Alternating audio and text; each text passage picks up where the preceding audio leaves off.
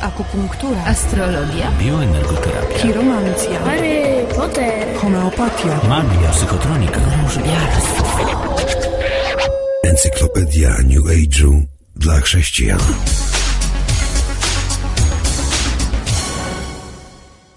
Witam Państwa serdecznie w dzisiejszej encyklopedii Świadectwo. Witam serdecznie. Nazywam się Leszek Grzegorz Drozd, przyjechałem z Węgorzewa. Ogólnie mówiąc, jestem magistrem wychowania plastycznego. W Węgorzewie pracuję jako nauczyciel wychowawca w specjalnym ośrodku szkolno-wychowawczym. Pracuję z młodszą grupą dzieci upośledzonych umysłowo i dodatkowo jestem fotoreporterem miejscowego Domu Kultury. I tak przedstawiając się, mógłbym zamknąć tylko okres, który dla mnie rozpoczął się od roku 1999, kiedy zakończył się, można powiedzieć, tragiczny okres, w którym to, kim byłem, co myślałem, co robiłem, na co się decydowałem, jest zgoła odmienne od tego, czym żyję obecnie teraz. Ale tak, zanim zacznę mówić, powiem o pewnej sytuacji, która dzisiaj miała miejsce. Mając troszeczkę czasu, postanowiłem zahaczyć o Ogród Saski. Nigdy tutaj w Warszawie nie byłem w tym miejscu. I tam jest taki rząd rzeźb. I pierwszą rzeźbą, na którą trafiłem, był posąg prawdy. Widząc ten napis, to tylko się lekko uśmiechnąłem, bo to, o czym w sumie miałem właśnie mówić, to o poszukiwaniu prawdy, o poszukiwaniu autentyczności, o poszukiwaniu rzeczywistości, która kłóciła się z tą rzeczywistością, w której wyrastałem. Pochodzę, można powiedzieć w cudzysłowie, z takiej normalnej rodziny 2+2. Mam młodszą siostrę i nie zawsze się układało w naszym domu. Ja jestem dzieckiem wpadki. Moi rodzice wzięli ślub właśnie ze względu na mnie. I dorastając niejednokrotnie byłem świadom właśnie tego, że te wszystkie kłótnie, które mają miejsce w domu, które są wszczynane obojętnie czy przez ojca, czy przez matkę, są właśnie z mojego powodu. Pamiętam taką sytuację, kiedy ojciec po raz kolejny przyszedł pijany do domu. No, można powiedzieć, że nawet nie doszedł, bo czekaliśmy do jego powrotu do późnych godzin i kiedy usłyszeliśmy takie uderzenie o drzwi, mama otworzyła drzwi, ojciec leżał na wycieraczce, ona wskazała na niego palcem i powiedziała: popatrzcie, to jest wasz ojciec. I ja z siostrą byliśmy takimi małymi dzieciaczkami, ale wtedy już sobie uświadomiłem taką pewną rzecz, że to nie jest mój ojciec, to nie są wartości, do których ja bym chciał się odwoływać w swoim życiu i on nie reprezentuje niczego, co ja bym chciał osiągnąć. I mniej więcej wtedy postanowiłem, że moje życie będzie całkowicie odmienne od tego, co on robił. Że nigdy nie będę palił, nigdy nie będę pił, nigdy nie będę się interesował takimi rzeczami, które jego fascynowały.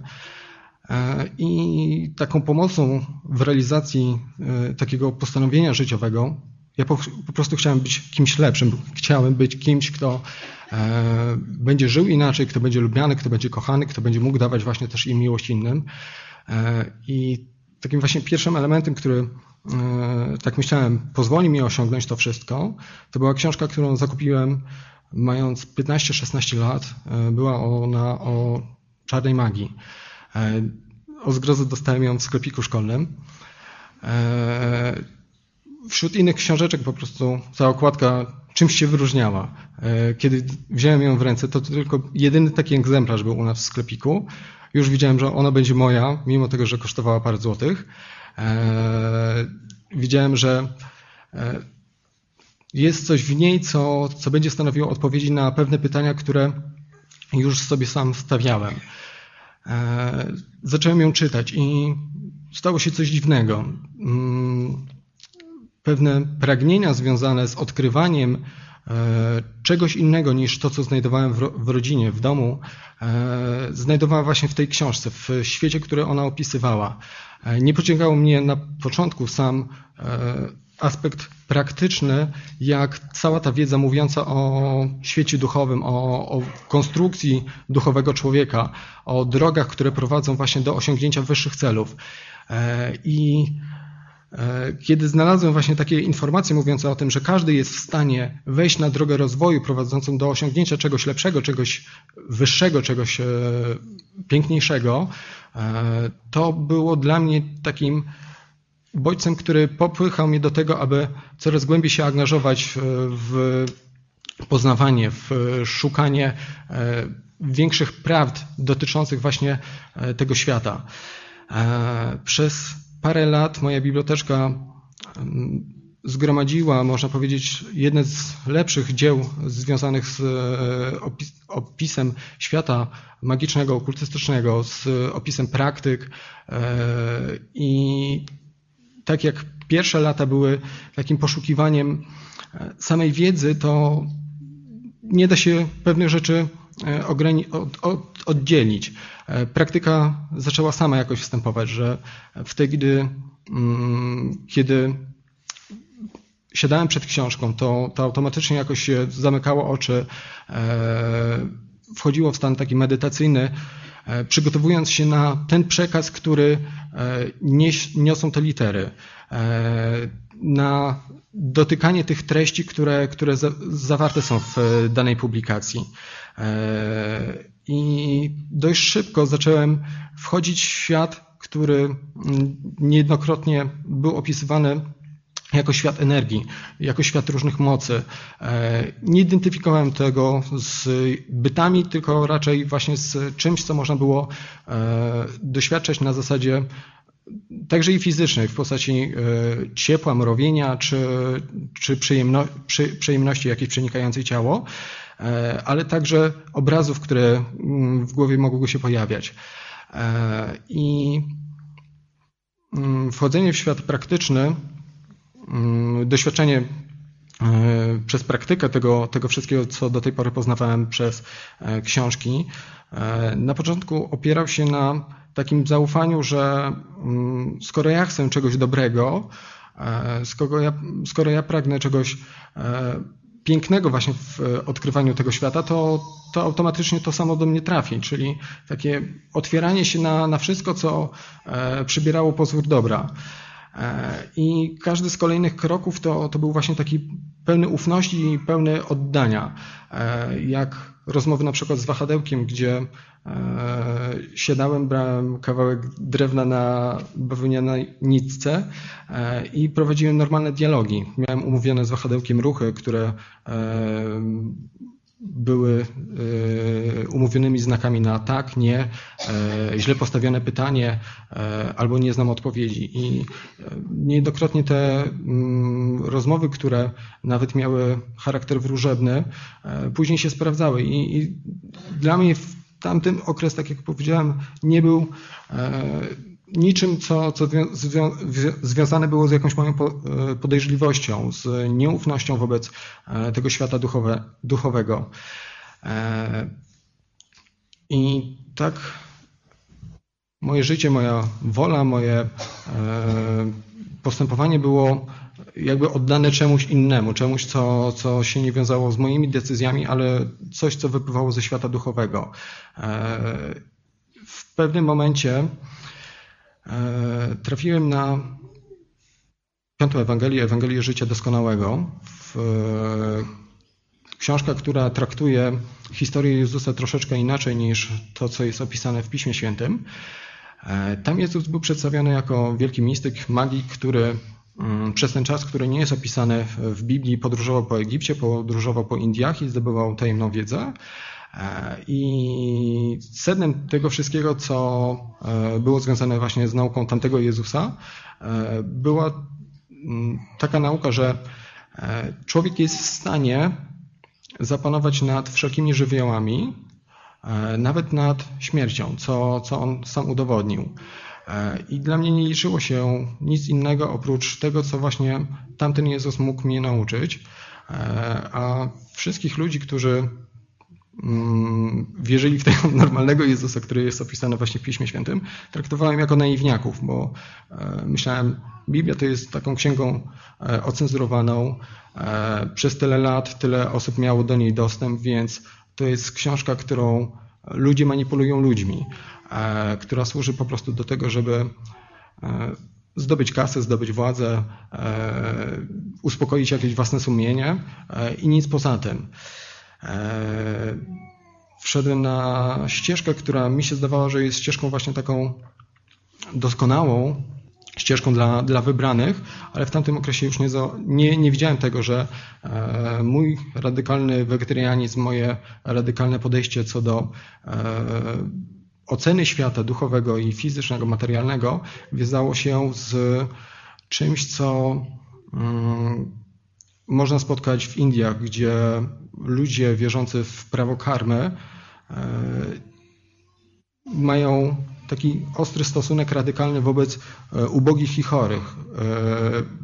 Prawa hinduskie nakazują, czy też zakazują ingerencję w życie innych, gdyż oni to muszą odpokutować, pewne swoje grzechy, swoje uczynki w tym życiu, żeby w przyszłym życiu mieli lepiej. I ja, mając właśnie o sobie takie mniemanie, że jestem dobrym człowiekiem, że jestem kimś, kto kocha, kto uczy się miłości, jednocześnie bardzo dużo osób potępiałem, bardzo dużo osób raniłem prostymi wyrazami, bardzo dużo osób od razu skreślałem, twierdząc, że oni są kimś gorszym, że to jest gatunek, który nie może się ze mną równać na tym szczeblu rozwoju, na którym ja jestem. I ja czułem się dobrze właśnie w swoim miejscu, z tym swoim Jezusem, z tymi swoimi całymi naukami. Doświadczałem to, co doświadczałem. Raz było lepiej, raz było gorzej.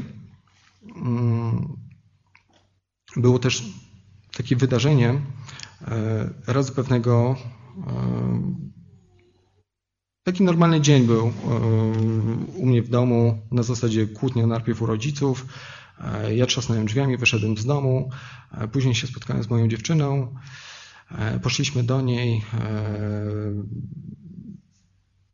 później razem spaliśmy i miałem taki sen, który opowiadał o tym, co się właśnie tego dnia wydarzyło do momentu mojego wyjścia z domu. Wtedy mi się przyśniło coś innego, że powiedziałem do ojca, dobra, jak ci się nie podoba, to ja mogę się wyprowadzić. I podszedłem do swojej biblioteczki, do rzeczy, które traktowałem jako coś najcenniejszego. Wyżej traktowałem w swojej księgi niż nawet osoby, z którymi się spotykałem, tak jak moja dziewczyna. I zacząłem pakować to wszystko we śnie, co tam miałem. I tak zauważyłem kątem oka, że coś na półeczce się przemieszcza. I dla mnie to był sygnał, że mam wizytę, więc w śnie wszedłem w normalną taką praktykę, którą mógłbym wykonać. Zamknąłem oczy, oddechami uspokoiłem się i otworzyłem się na tą moc, która była obok mnie. I co dziwnego, w tym śnie przeżywałem coś bardziej realnego niż mogłem przeżywać podczas normalnych takich praktyk magicznych, przez które przechodziłem. Czułem energię, którą wchłaniam przez końce palców, końce stóp, która wypełnia moje ciało. I kiedy nastąpiła taka kumulacja, w śnie poczułem, że się unoszę ponad ziemię, że lewituję. I czując tą moc, wydałem takie świadome przyzwolenie, że może się ona wyrażać przeze mnie. I poczułem, jak ta energia się kumuluje w środku, unosi ku górze i przepełnia właśnie gardło, podnosi się coraz wyżej. W końcu mnie strasznie wykrzywia i z takim potężnym rykiem, który był także tym rykiem fizycznym, ja się obudziłem wraz z moją dziewczyną. Dopiero po latach sobie uświadomiłem, że wtedy to był element to była taka moja świadoma decyzja, w której ja zaprosiłem osobowo demony do mojego wnętrza.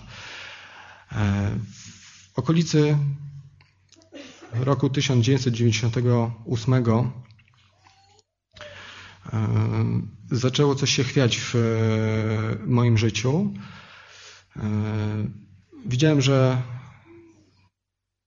stoję w jakimś takim martwym punkcie. Nie wiedziałem, w którym kierunku mogę iść, żeby zdobywać coraz większe jakieś pułapy w świecie duchowym, więc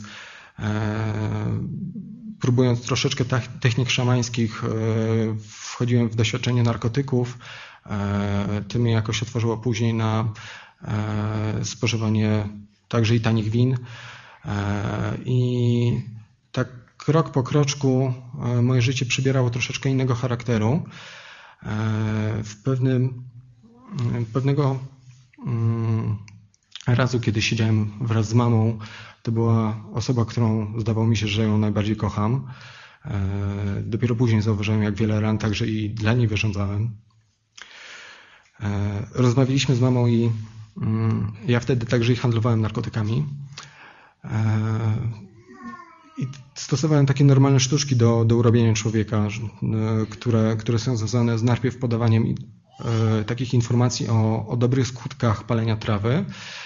I miałem nadzieję, że kiedyś z mamą to, skoro ja ją bardzo lubię, to dla niej chcę coś, co wydaje mi się najlepsze, czyli dobrze by było, gdybyśmy razem usiedli i spalili działkę, więc ona by się czuła tak jak ja.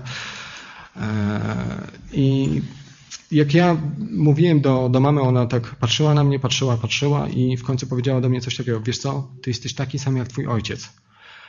I dla mnie to była informacja, która mnie wyrwała z butów.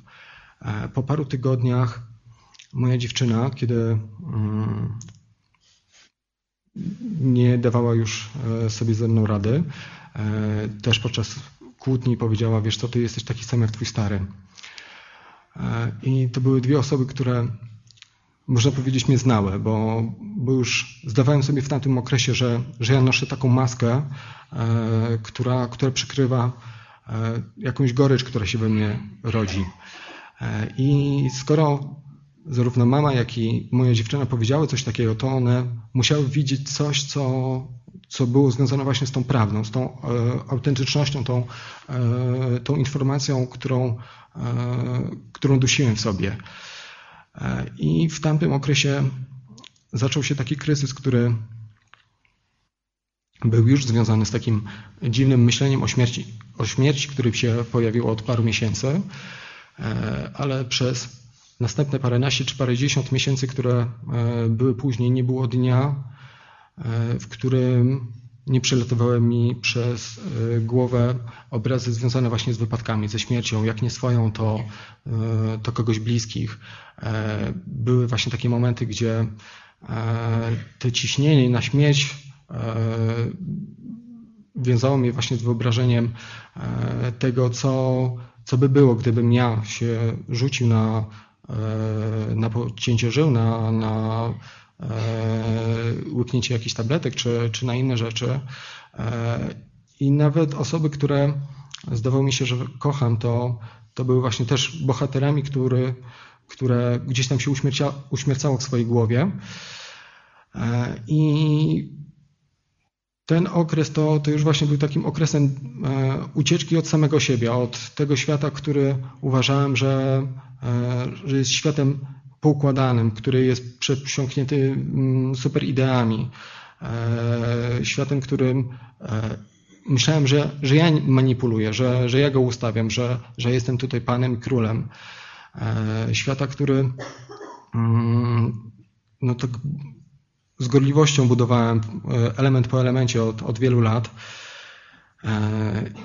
I nie wiem, co by się ze mną stało. Tak czasem jak ze znajomymi po podobnych przejściach rozmawiamy, to są takie 3 miejsca, w których siebie byśmy widzieli. To jest cmentarz, szpital psychiatryczny albo więzienie.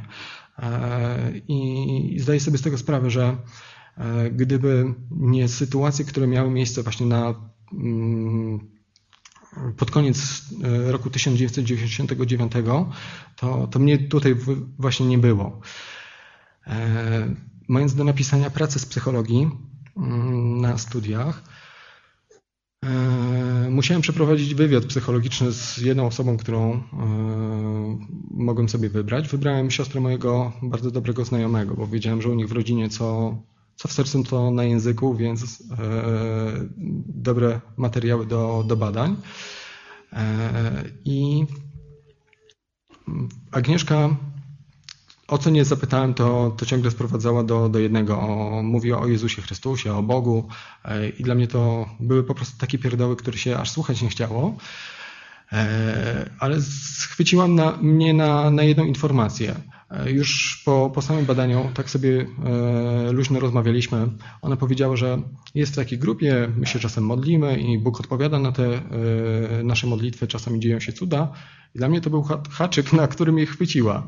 Ja sobie pomyślałem, że byłem w różnych miejscach, doświadczałem i pewnych rzeczy sam, pewnych rzeczy przy spotkaniach z bioenergoterapeutami czy innymi takimi kosmitami. I postanowiłem, że też ich sprawdzę, co oni mają za cuda i co oni mają za energię, co mają za moc. Spotkali się na modlitwach w domu i pomyślałem, odwiedzę, zobaczę, usiądę gdzieś tam w kącie i będę właśnie takim cynicznym obserwatorem, ale stało się coś dziwnego. Wszedłem i od razu wyczułem coś dziwnego, czego ja nigdy nie doświadczałem, czego nie mogłem nigdy sam osiągnąć. W powietrzu unosiła się taka dziwna moc, która była związana z pełnią akceptacji i miłości. I ja nie wiedziałem, co jest grane, bo tam osoby, które siedziały, to sobie na luzaku rozmawiały, popijały herbatkę i ja nie wiedziałem, o co biega, bo byłem przyzwyczajony do praktyk, do postów, do wychodzenia z siebie, żeby osiągnąć jakiś rezultat. A tutaj mają coś, czego nie osiągają właśnie żadnym biczowaniem się czy krzyżowaniem. I tak siedziałem przez parędziesiąt minut i próbowałem znaleźć taki schemat, jak zdobyć to, co oni tam mają. I kolega, z którym się uczyłem w liceum, w pewnym momencie zaproponował coś takiego, że słuchaj, jak chciałbyś coś od Boga, to możesz się pomodlić i też to otrzymać. I to kolejny taki haczyk. Pomyślałem, no jeżeli dają, to ja wezmę. Więc wstałem do modlitwy i on powiedział, powtarzaj za mną słowa. Dla mnie inwokacje to nie była żadna tam nowość, czy to właśnie takie regułki modlitewne, więc stwierdziłem, wiem, że tak trzeba, że to jest krok po kroku, który trzeba przejść, żeby coś zdobyć. I on się modli właśnie za mnie, do Pana Boga, do Jezusa, do tego, który umarł na krzyżu, za moją winę, za mój grzech. I ja tak myślę, że dobra, praktyka praktyką, ale jeżeli jest Bóg, jeżeli słyszy to wszystko, to widzi, że we mnie coś się kłóci. I w myślach powiedziałem tak, Panie Boże, Ty wiesz, że dla mnie to są kompletne bzdury, że ja nie wierzę w to wszystko, ale chciałbym naprawdę mieć to, co odczuwam. I w tamtym momencie zaczęło coś się dziwnego dziać. Nie mogłem usiedzieć na miejscu. Czekałem tego końca spotkania, wybiegłem do dziewczyny, z którą byłem i mówię, ale normalnie szaleńców spotkałem. Ludzie porypani ostro, tylko po prostu ich wsadzić wszystkich do zakładu zamkniętego, ale coś tam jednak było. Coś się wydarzyło i ja nie wiem, o co chodzi. I wtedy sobie pomyślałem, że to jest doświadczenie, które jeżeli ja przejdę zwycięsko, to mnie doprowadzi do czegoś większego, że przejdę taki kolejny stopień wtajemniczenia. I tylko muszę trafnie wybrać to, czemu mam się poddać. To był czwartek. W piątek, kiedy się obudziłem, to moje rozdwojenie sięgało naprawdę już wysokiego pułapu. Staż odbywałem w biurze projektowym. Całe szczęście szefa nie było, więc odzwoniłem pół Polski, szukając gościa, który napisał komentarz do tej mojej 5. Ewangelii, chcąc zadać mu jakieś tam pytania, które by mnie utwierdziły właśnie w tym, w co wierzyłem do tej pory. Nikogo takiego nie znalazłem, zdesperowany wróciłem do domu i pod wieczór, czy też już była noc, chwyciłem taką inwokację, która miała na celu przywołać, teraz mogę śmiało powiedzieć, demona, z którym mógłbym porozmawiać na temat duchowy, który by mnie poprowadził dalej. Wiedziałem, że to jest ostateczność, że już osobowe przywoływanie bytów wiąże się z naprawdę wielką odpowiedzialnością i wiele takich różnych tekstów magicznych zawiera takie ładne słowa jak amen, jak alleluja, czy inne rzeczy. I w tamtej inwokacji też się pojawiało imię Jezus, ale ja myślałem o tym Jezusie, do którego się wtedy w myślach modliłem i zmieniłem troszeczkę tą modlitwę i powiedziałem Jezu Chryste. Oczekiwałem i stało się coś dziwnego. Nic się nie stało. Zawiedziony wróciłem do domu. Już miałem takie straszne rozdwojenie w sobie, które spowodowało, że w sobotę jak się obudziłem rano, to przyszło takie wielkie zobojętnienie i niechęć do wszystkiego. Tak apatycznie wziąłem się za taką rutynową pracę, czyli sprzątanie mieszkania i usłyszałem, jak mama otwiera tam komuś drzwi i mówi tak, jest u siebie w pokoju. Otworzyłem drzwi i tam akurat spotkałem tego kolegę, który mnie prowadził w modlitwie i Leszka Korzenieckiego, który bodajże tutaj był na jednym z pierwszych spotkań. Tak?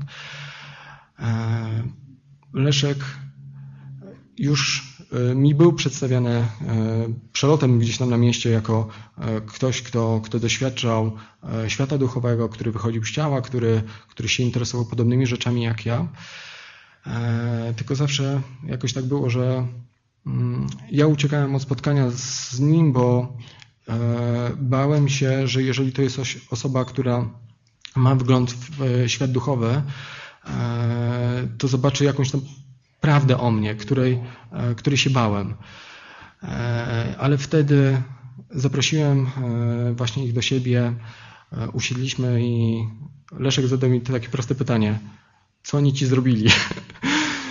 Ja mówię, no właśnie coś mi zrobili. Nie wiem, co jest grane, ale poprowadzili mnie w modlitwie, w której czuję jakąś taką rozdwojenie w sobie i nie wiem, o co w tym wszystkim chodzi, w którym miejscu ja się znajduję, gdzie jest prawda. I Leszek wtedy otworzył Biblię, książkę, na którą ja zawsze plułem. I ja zadawałem mu pytania, on mi czytał fragmenty, które były zapisane w Piśmie Świętym. I tak jak zawsze ja się przygotowywałem do doświadczenia tego świata duchowego za książkami, do których ja siadałem, to tutaj też nie potrzebowałem żadnych praktyk, żeby doświadczać mocy świata duchowego, który stał za Biblią. Na każde moje pytanie padał jeden werset i czułem, że coś jest ucinane. I po sesji, która trwała parędziesiąt minut, ja tak stanąłem, popatrzyłem na swoją półkę i tak głośno pomyślałem, co z tego spalić. A Korzeń powiedział, że półka może zostać. Zdawałem sobie z tego sprawę, że jeżeli mnie to wprowadziło w taki bałagan psychiczny, to nie może się ostać, to trzeba zniszczyć. I tak rozpoczął się we wrześniu 1999 roku proces, w którym Bóg mnie uwalniał od pełnego egocentryzmu, egoizmu, z takiego zaślepienia na samego siebie i prowadził do takiego miejsca, w którym się znajduję dzisiaj. Tak może jeszcze wspomnę o takich dwóch wydarzeniach, o których mi opowiadał właśnie Korzeń też, między innymi. Razu pewnego on powiedział, że widział mnie, jak jak wichura podążałem przez miasto, tylko zwrócił uwagę na mnie nie z tego względu, że razem byliśmy związani z subkulturą punkową, ale zwrócił uwagę tak wyczuł demony, które go męczyły, które go prześladowały i wtedy usłyszałem, jak Bóg do niego mówi: porozmawiaj z nim, słowa, które mu powiesz, to trafią do niego i pozwolą mu żyć zupełnie inaczej. I kiedy mi to powiedział, to pewne rzeczy zaczęły się układać w całość, bo zauważyłem, że w moim życiu było parę elementów, gdzie Bóg gdzieś tam pukał i przypominał o sobie, tylko ja wtedy go odrzucałem. Inne takie wydarzenie, rozmawiałem też z nawróconym byłym okultystą z Węgorzewa i razu pewnego coś tam grzebaliśmy u niego w piwnicy, rozmawialiśmy o głupotach i on tak nic gruszki, nic pietruszki powiedział: ty, Lelo, pamiętasz, a jak medytowałeś goły na niemieckim cmentarzu? To jest taka góra mocy w okolicy Węgorzewa. Ja mówię: no tak, a skąd wiesz, że tam byłem? No, widziałem ciebie. Ale jak poszedłem do domu, to tak zacząłem się zastanawiać, że coś tutaj nie gra, bo wtedy była idealna ciemna noc. Nie było wiatru, mimo tego, że ta góra jest nad jeziorem. I wokół miejsca, w którym byłem, są usypane takie kręgi ze żwirku, że obojętnie kto by przechodził, zbliżał się, to żeby mnie zobaczyć, że ja tam jestem, to musiałby podejść naprawdę bardzo blisko, więc wtedy ja bym go na pewno słyszał. Więc pomyślałem, że no, coś tutaj w tej historii nie gra i przy następnym spotkaniu z tamtym człowiekiem on znowu sam zaczął, mówi: ty, ja tak się później zastanawiałem nad tym i tak kojarzę, że ja cię fizycznie chyba nie widziałem, bo ja wtedy też dużo ćpałem, ale mi ciebie pokazały demony. I chyba o ciebie chodziło, że wtedy tamtą informację, którą odebrałem, to związane było właśnie z takim nakazem, żebym się z tobą spotkał i rozmawiał.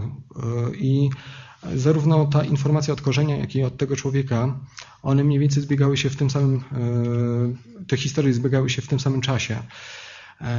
I dla mnie to się ułożyło właśnie w taką logiczną całość, gdzie zobaczyłem, że nie tylko o mnie, o każdego z nas jest toczona duchowa walka i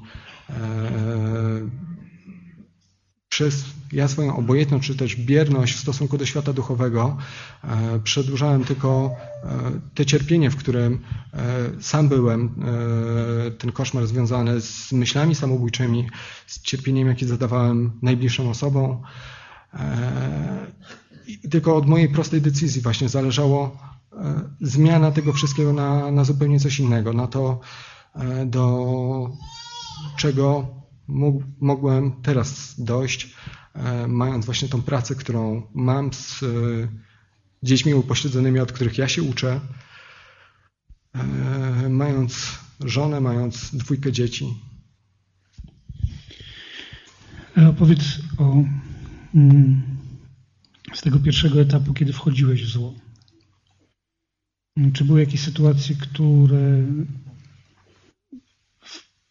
w efekcie praktyk wprawiały cię w przerażenie?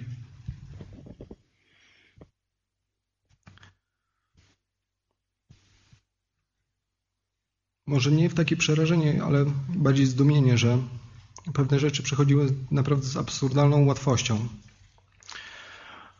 I w pewnych rzeczach dostawało się więcej niż się chciało. Na przykład?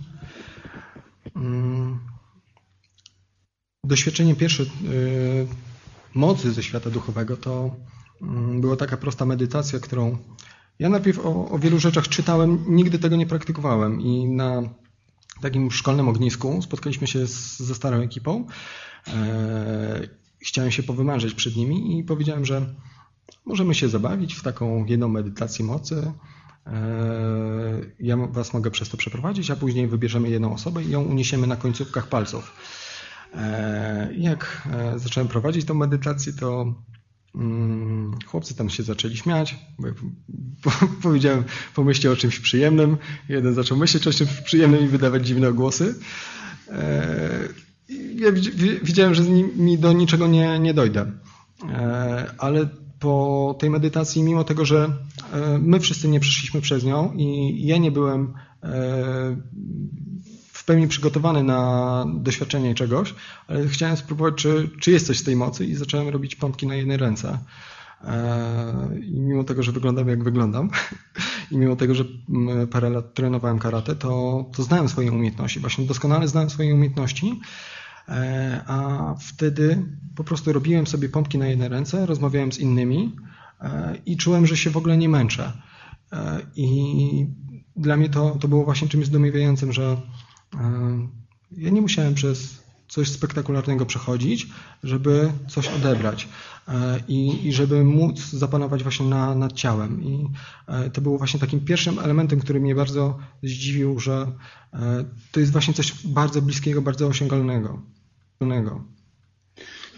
Czy były momenty, w których widziałeś oddziaływanie przez siebie na innych?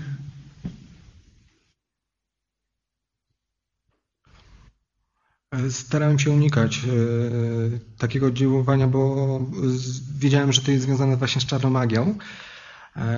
Manipulowanie czyjąś wolą to było coś, czego ja się brzydziłem, bo sam nie chciałem tego doświadczać, ale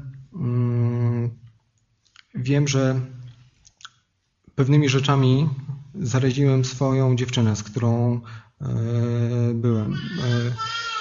I ona jakoś miała łatwość, nie z tego względu, że sama się interesowała podobnymi rzeczami w doświadczeniu pewnych rzeczy ze świata duchowego.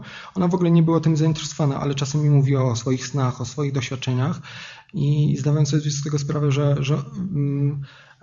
ja na nią właśnie jakoś oddziałuję w ten sposób, że jej kanały też się otwierają na świat duchowy. I sytuacja najtrudniejsza, najgorsza do momentu spotkania chrześcijan.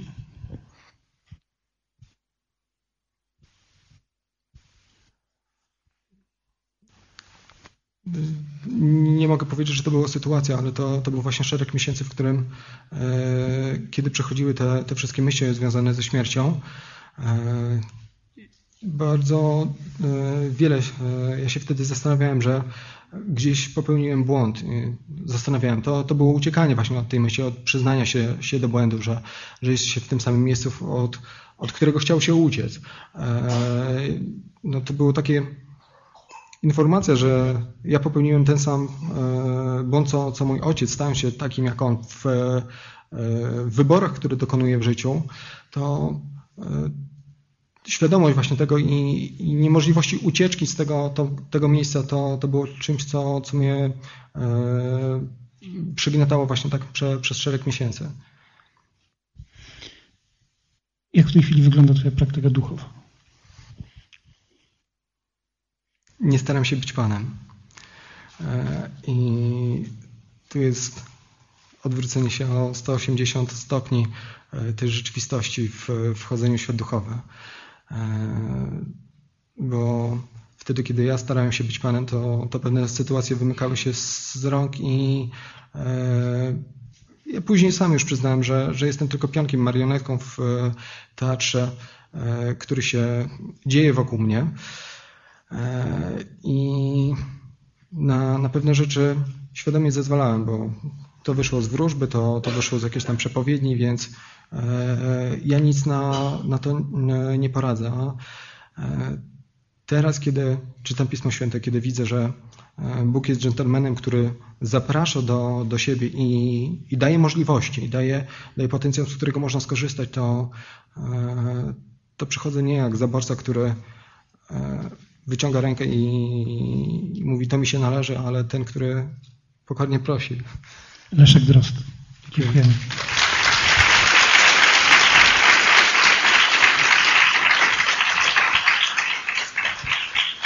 Dotychczas przedstawialiśmy właściwie tylko i wyłącznie świadectwa.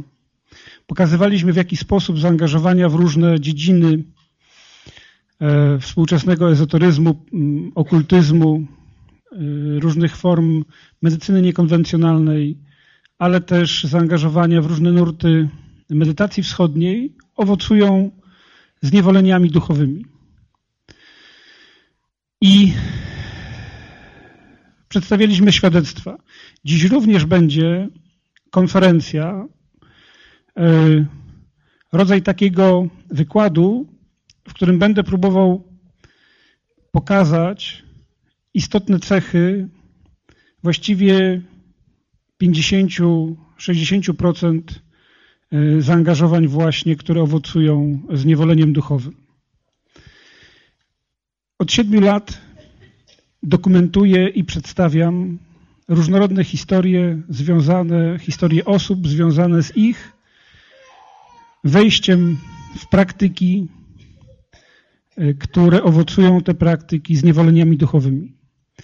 I wszystkie te przypadki, a było ich kilkaset, układają się w 2 takie nurty. Jednym z tych nurtów opisuje go słowem bałwochwalstwo, a drugi z tych nurtów opisuje słowem trans. Dlaczego się one różnią? Dlatego, że noszenie amuletów, odwoływanie się do zła bezpośrednie, oddawanie kultu złu poprzez wchodzenie w sztuki walki, za którymi stoją rzeczywistości duchowe, stosowanie technik uzdrawiania, które są również otwieraniem się na rzeczywistość duchową, jest uczestnictwem w nieświadomym kulcie. Oddaje się cześć złu, osobowemu złu, które stoi za twórcami metod, za tymi praktykami. Natomiast istnieje druga część historii ludzi, z którymi miałem do czynienia i były to tylko i wyłącznie historie związane z medytacją. Z tym, że ludzie wchodzili w pewien inny stan świadomości.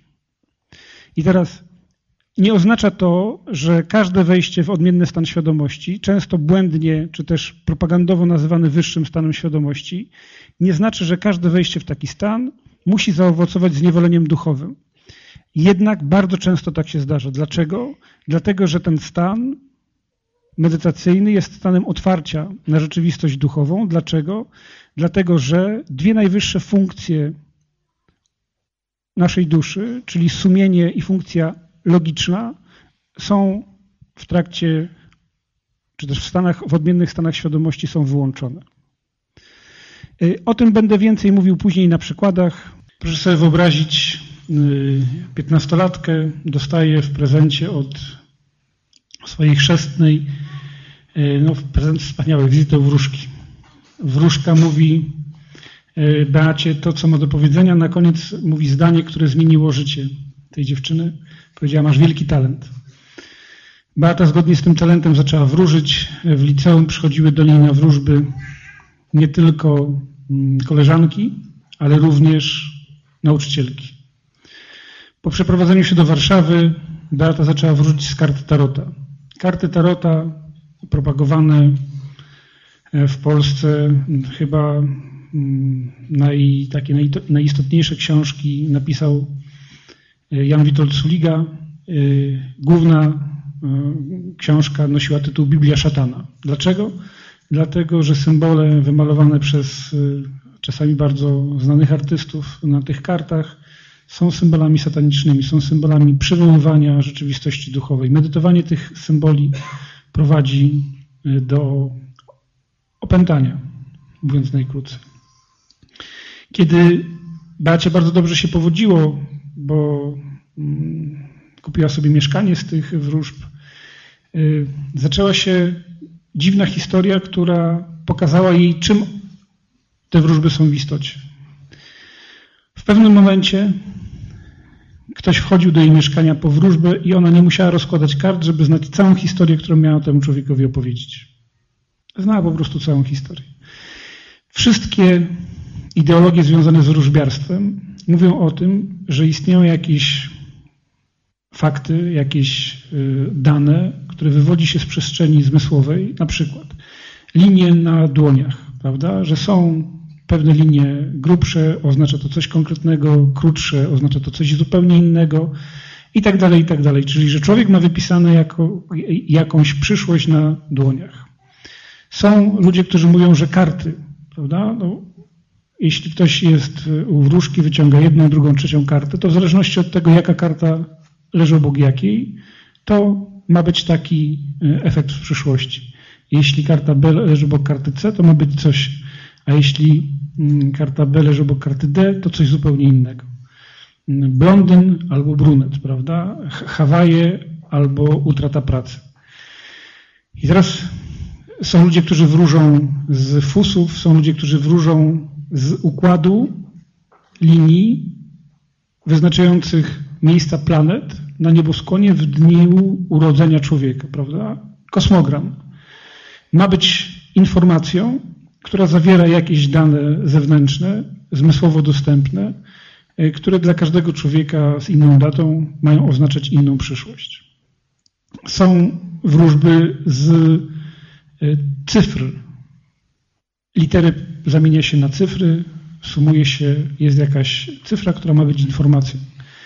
I wszystkie te opowieści, jak pokazuje historia Beaty, są nieprawdą. Dlaczego? Dlatego, że ona wiedziała, co ma powiedzieć takiemu człowiekowi, kiedy on wchodził do jej mieszkania. Nie musiała rozkładać kart. Oczywiście te karty dalej rozkładała, bo on przychodził nie do jasnowidza, tylko do wróżki, tarocistki, ale to już kompletnie nie miało dla niej znaczenia.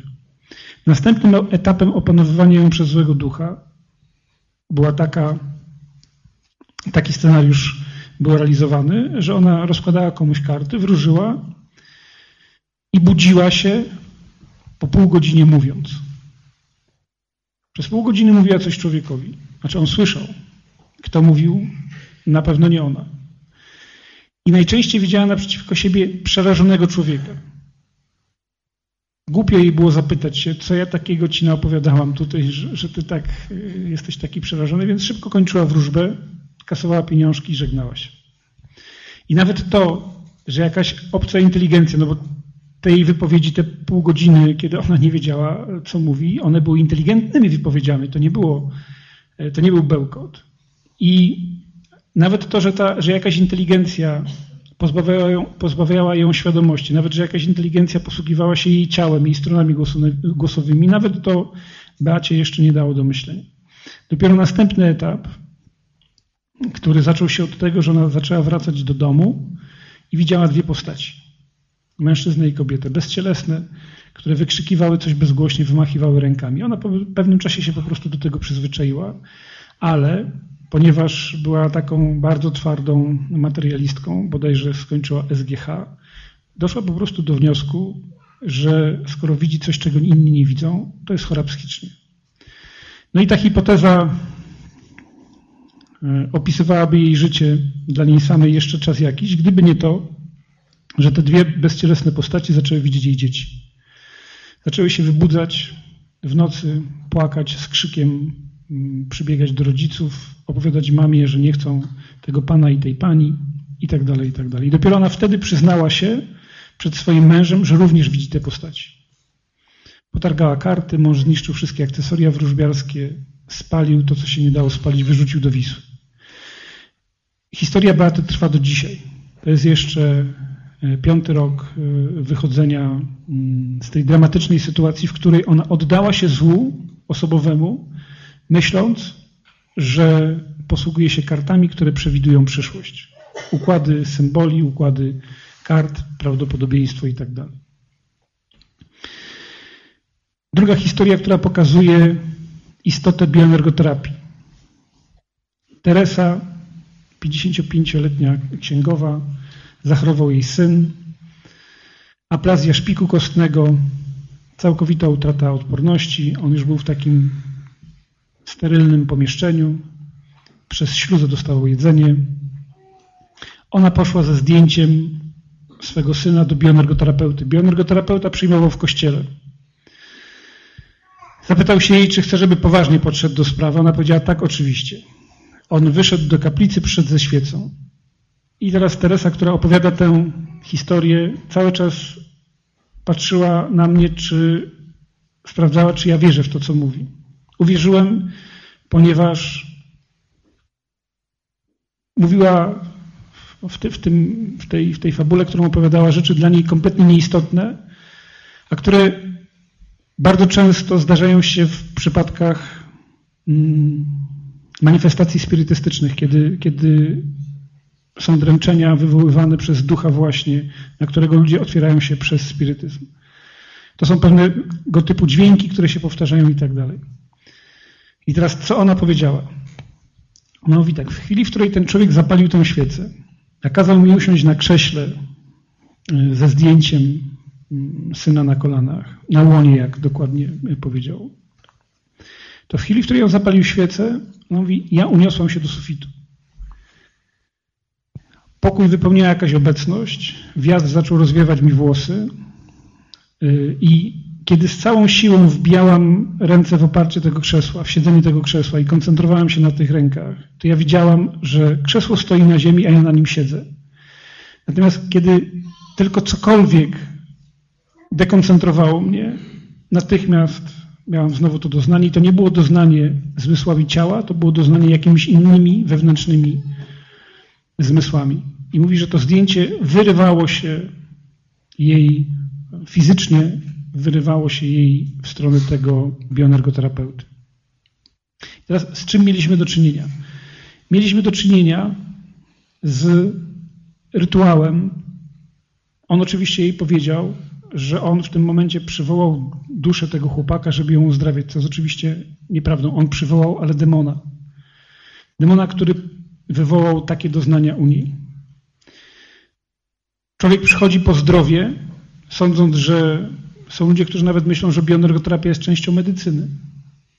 Dostaje otwarcie się na rzeczywistość duchową, demoniczną. Najbardziej perfidny i w obydwu przypadkach mamy do czynienia z bałwochwalstwem. Bo Beata, sięgając po karty, oddawała cześć szatanowi.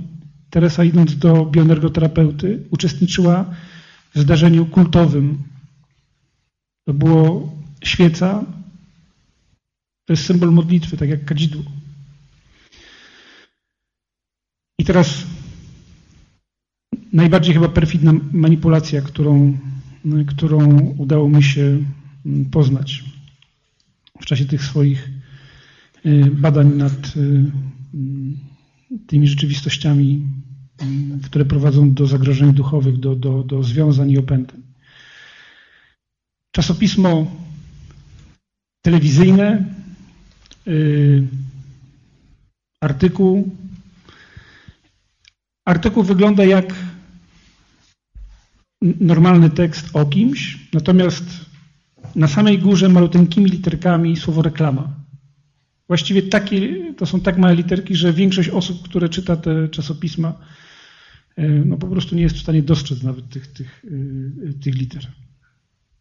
O czym jest artykuł? O pewnej pani Jasnowic, która, jak sama mówi, stała się przedmiotem badań pewnego uniwersytetu parapsychologicznego, ponieważ ma wielkie i wspaniałe możliwości i właściwości i postanowiła 50 Polakom za darmo wykonać ekspertyzy jasnowiczcze po to, żeby efekty tych ekspertyz później móc dać naukowcom do badania.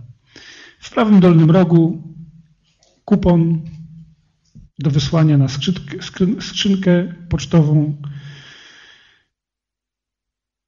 I tak.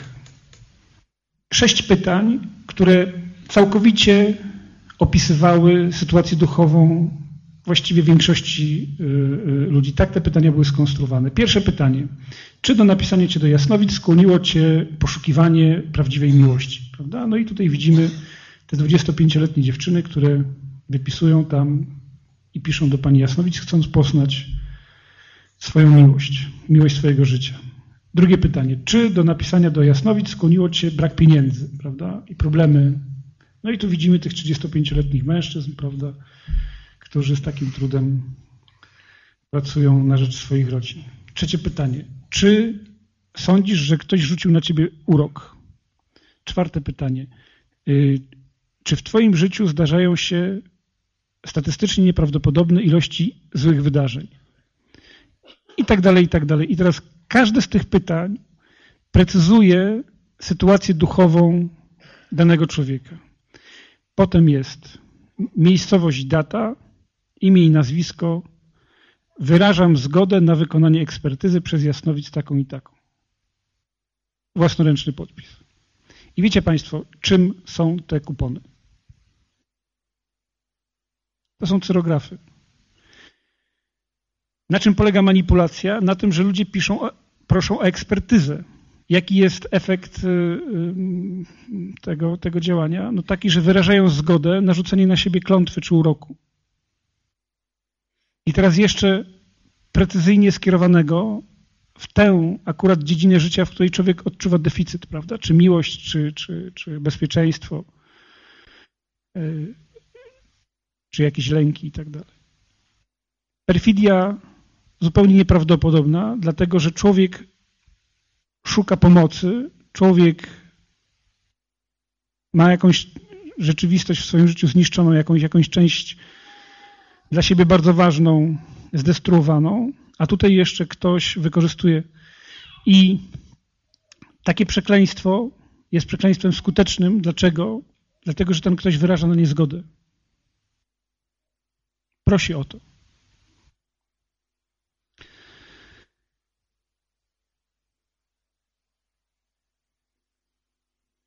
Bałwochwalstwo. Bałwochwalstwo. Reiki. Rodzaj japońskiego uzdrawiania. Nie ma co wchodzić w szczegóły. Rozmawiam z siostrą Mariuszą Bugaj 10 lat temu, wielką mistrzynią Reiki. Ja wtedy zaczynałem w ogóle o tych rzeczach cokolwiek sądzić, ale zaniepokoiło mnie pewne rzeczy, które ona powiedziała. Po pierwsze, robiła to już w nieposłuszeństwie w zakonie, już nie miała tego robić, a dalej to robiła. I opisywała pewne manifestacje, które działy się wokół niej i to było ewidentnie już szatańskie rzeczy się działy. Zresztą ona tak to właściwie interpretowała.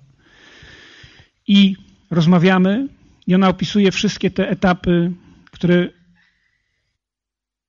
wchodzący człowiek w tę rzeczywistość uzdrawiania przechodzi i dochodzimy do miejsca, gdzie no i w tym momencie wizualizuje sobie jeden symbol i mówi, to ma otwierać człowieka, później drugi symbol, to ma otwierać mnie, a potem trzeci symbol, który ma dokonywać transferu energii.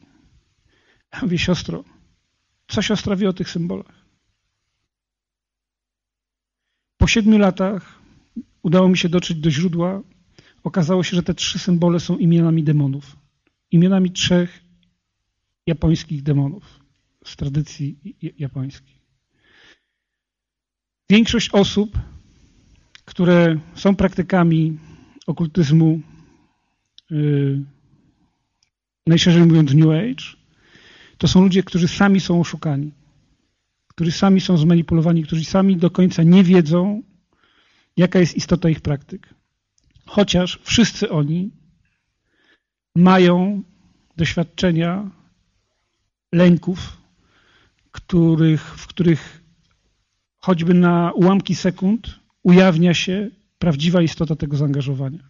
Tylko oczywiście mają cały zestaw przekonań i pojęć i twierdzeń, który niweluje to i sprawia, że oni znowu odnoszą się do tego jak do rzeczywistości manipulacji, czyli do tej pierwszej warstwy manipulacji.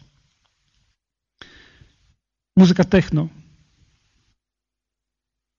Ludzie grający disco, znudzeni, lata 70. się kończą, zaczynają jeździć na wyspy polinezyjskie, na Syberię, do Afryki. Szukają plemion, w których jest szaman mający bezpośredni przekaz, tradycję. Szaman inicjowany przez swego mistrza i to tak czasami nawet na 1000 lat wstecz. Nagrywają tę muzykę, wybierają z niej fragmenty psychoaktywne, czyli te, które wpływają na fizjologię człowieka. Ta muzyka podawana z potężną, no, jest to rodzaj nadstymulacji, bardzo potężnej, bardzo głośna muzyka na imprezach, powoduje otwarcie. Mówiąc najkrócej, te niskie dźwięki, prawda, one trafiają w serce i powodują stany zbliżone do stanów epileptycznych. Wysokie dźwięki nakładają się na fale mózgowe i je modyfikują w sposób taki, że człowiek po prostu wchodzi w stan transu. Na wielu imprezach związanych z muzyką techno przestrzeń, w której tańczą dzieciaki, nasączona jest symbolami okultystycznymi. Te symbole bezpośrednio kodują się w sercach ludzi tańczących. Ktoś, kto nie byłby w stanie transu, mógłby odrzucić to, prawda, jako zło, jako coś niemoralnego. Ktoś, kto jest w stanie transu, po prostu chłonie całą rzeczywistość, która przez niego przepływa. Bałwochwalstwo, które jest elementem rozrywki.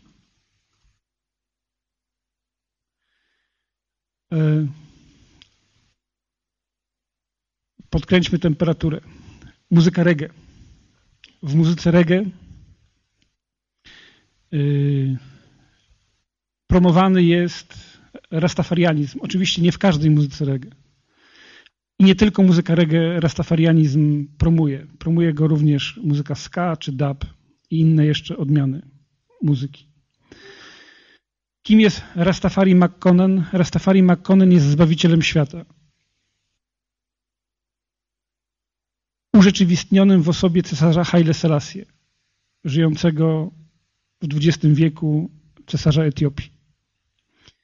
Innymi słowy, każdy młody człowiek, który wkłada emocje w tę muzykę, śpiewa te teksty, wchodzi całym sobą w rzeczywistość muzyki niosącej przesłanie rastafariańskie, uczestniczy w kulcie osoby.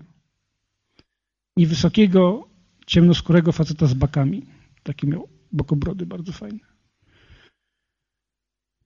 Nieprawdopodobne, rozrywka i bałwochwalstwo.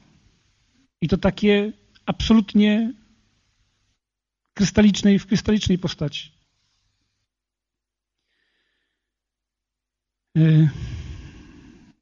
Może coś śmiesznego. Feng Shui. Konsultanci Feng Shui biorą wielkie pieniądze. Nawet w Warszawie już widziałem budynki budowane zgodnie z tymi zasadami. Wejdziecie Państwo do jakiejkolwiek chińskiej restauracji, jest zawsze akwarium. Dlaczego? No bo jak jest 6 aruen czarnych rybek, to miejsce ma szczęście. Wydawałoby się, że Feng Shui jest rzeczywistością absurdu, tylko i wyłącznie związanego z przesądami, no bo jaką można dostać radę w sytuacji, kiedy rozpada się małżeństwo? Konsultant Feng Shui potrafi zostawić taką radę, żeby powiesić lustro na drzwiach łazienki, bo wtedy energia chi zostanie odbita i wszystko się poprawi w domu. Jaki jest pomysł na poprawę sytuacji finansowej? No trzeba w bardzo określonym sektorze ogródka zakopać pieniądze. Dobrze jest usypać kopczyk. Jak widać, tradycja chińska no, nie otwarła się na książkę o Pinokiu, prawda? Wtedy mieli większą wiedzę już na temat kopczyków i pieniędzy. Ale to tylko i wyłącznie pozór głupoty. Dlaczego? Dlatego, że udało mi się znaleźć w 2 książkach pisanych przez mistrzów Feng Shui takie sformułowania, w których oni wprost, chociaż owijając w bawełnę, mówią o tym, że pewnych rzeczy związanych z ich praktyką nie przedstawiają ludziom Zachodu, dlatego że oni mogliby pomyśleć, że to jest jakieś czary-mary. Pewnych technik mentalnych, pewnych inwokacji, pewnych rzeczywistości związanych po prostu z magią. Kultura chińska nie miała okresu oświecenia, gdzie świeckie zostało oddzielone od religijnego. Tam każde skuteczne działanie jest pozytywne. Zatem ktoś przychodzi, mówi głupoty, ale przy okazji odprawia bałwochwalczy rytuał w korporacji czy w jakimś domu.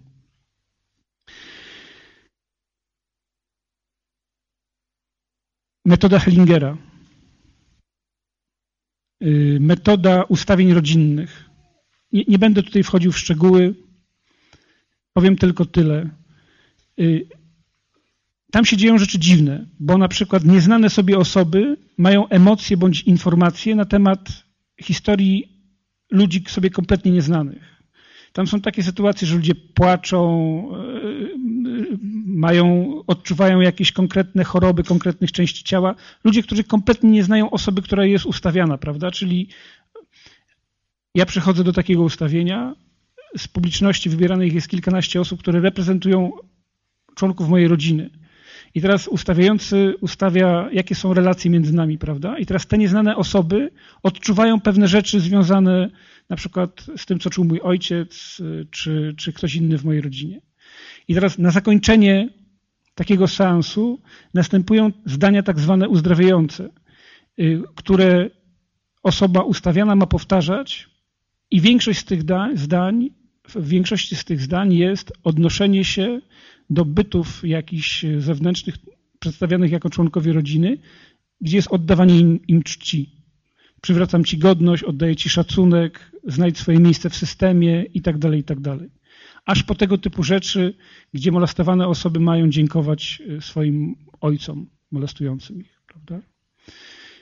Ale chodzi o to, że jest to bałwochwalstwo. Jest to wprowadzenie człowieka, który przychodzi, Polskie Ministerstwo Zdrowia na swoich stronach internetowych promuje metodę Berta Hellingera. Punktem dojścia jest rytuał spirytystyczny.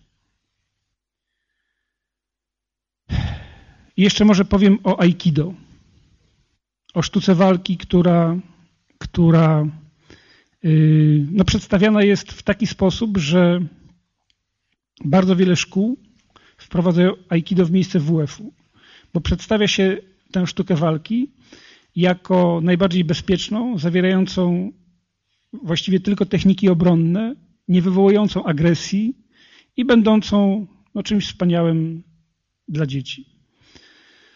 Kiedy się sięgnie do historii twórcy Aikido, Morishei Ueshiby, okaże się, że był kapłanem sekty shintoistycznej Omoto-kyo.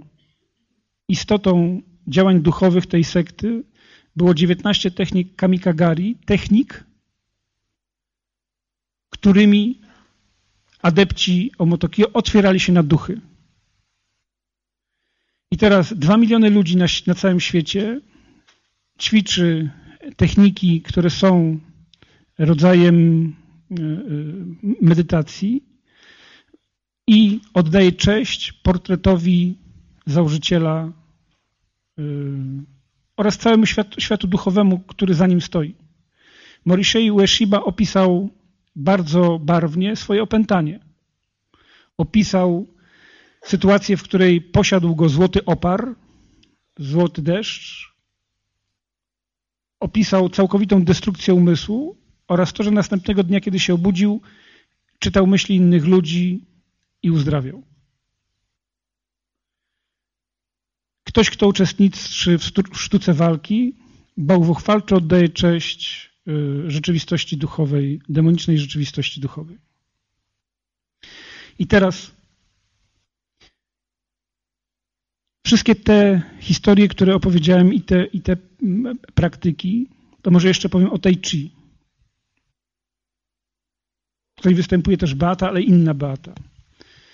Beata miała 14 lat, była w ruchu Światło Życie, bardzo mocno weszła w te praktyki, bardzo szybko, w ciągu pół roku osiągnęła stany, które osiąga się po wieloletnich ćwiczeniach. Uzyskała bardzo wielkie zaufanie swojego mistrza. Bardzo łatwo wchodziła w stan transu bojowego, który przed walką się w Tai Chi wywołuje w sobie. I wyszła z tego głównie dzięki 2 sytuacjom. Pierwsza była taka, że walczyła z swoją przyjaciółką na treningu. Walka taka niepozorowana, ale walka ćwiczebna. I wiedziała, że koleżanka ma mocno poraniony lewy łokieć. I kiedy wprowadziła się w stan tego transu, wszystkie techniki, jakie wykonywała na lewą rękę koleżanki. Po wyjściu z tego stanu transu bojowego czuła do siebie obrzydzenie. Po prostu mówi, ja taka nie jestem. Ja nie walczyłabym w taki sposób, żeby sprawiać wielkie cierpienie swojej przyjaciółce i dzięki temu właśnie wygrać. I druga rzecz, już z pewną podejrzliwością rozmawiała ze swoim mistrzem i pyta się, a tak naprawdę czym jest tai chi? On mówi, tai chi to taniec na cześć demonów. Taniec na cześć demonów. Pozycje ciała, które są symbolami. Jeśli ktoś przed kimś klęczy, to ta pozycja ciała coś bardzo konkretnego oznacza, prawda? Jeśli ktoś do kogoś wyciąga ręce, to ta pozycja coś bardzo konkretnego oznacza. No i o tej definicji tai chi nie mówi jakiś zewnętrzny eksplorator rzeczywistości duchowej, tylko mówi mistrz tai chi, który mówi po prostu, to jest po prostu taniec na cześć demonów. I może jeszcze taka najważniejsza, właściwie chyba najbardziej znana część bałwochwalstwa, tych manipulacji, które prowadzą do tego, że człowiek nieświadomie się zwraca ku złu, czyli amulety. Ludzie noszą na sobie przedmioty, myśląc, że to jest rzecz kompletnie nie bezkarna, no bo nawet jeśli ja w to nie wierzę, no to jak może stać coś złego, prawda? Okazuje się, że amulety, pentagramy, oko Horusa, pierścień Atlantów, różnego typu, no, tych przedmiotów są dziesiątki. Ja w jednym z nieznanych światów naliczyłem chyba z 40. Każdy był na jakąś inną potrzebę. Bezpieczeństwa, szczęścia. No, wszystko, co można było, o czym można było pomyśleć, to te amulety dawały. I sprzedaje się w amuletach taką ideologię, że jakieś tajemne moce w wyniku noszenia tych przedmiotów na sobie są ludziom noszącym te przedmioty oddane we władzę. To znaczy, że te przedmioty, te siły dzięki tym przedmiotom mają nam służyć. Święty Tomasz z Akwinu opisał amulety jako symbole przynależności. To znaczy, że nosząc taki przedmiot zgłaszamy przynależność do świata duchowego, do demonicznego świata duchowego. Czyli innymi słowy, ktoś nosi pierścień Atlantów, czy pentagram, czy jakiś inny jeszcze amulet, to tak jakby sobie założył tabliczkę demonie, zapraszam cię do swojego wnętrza.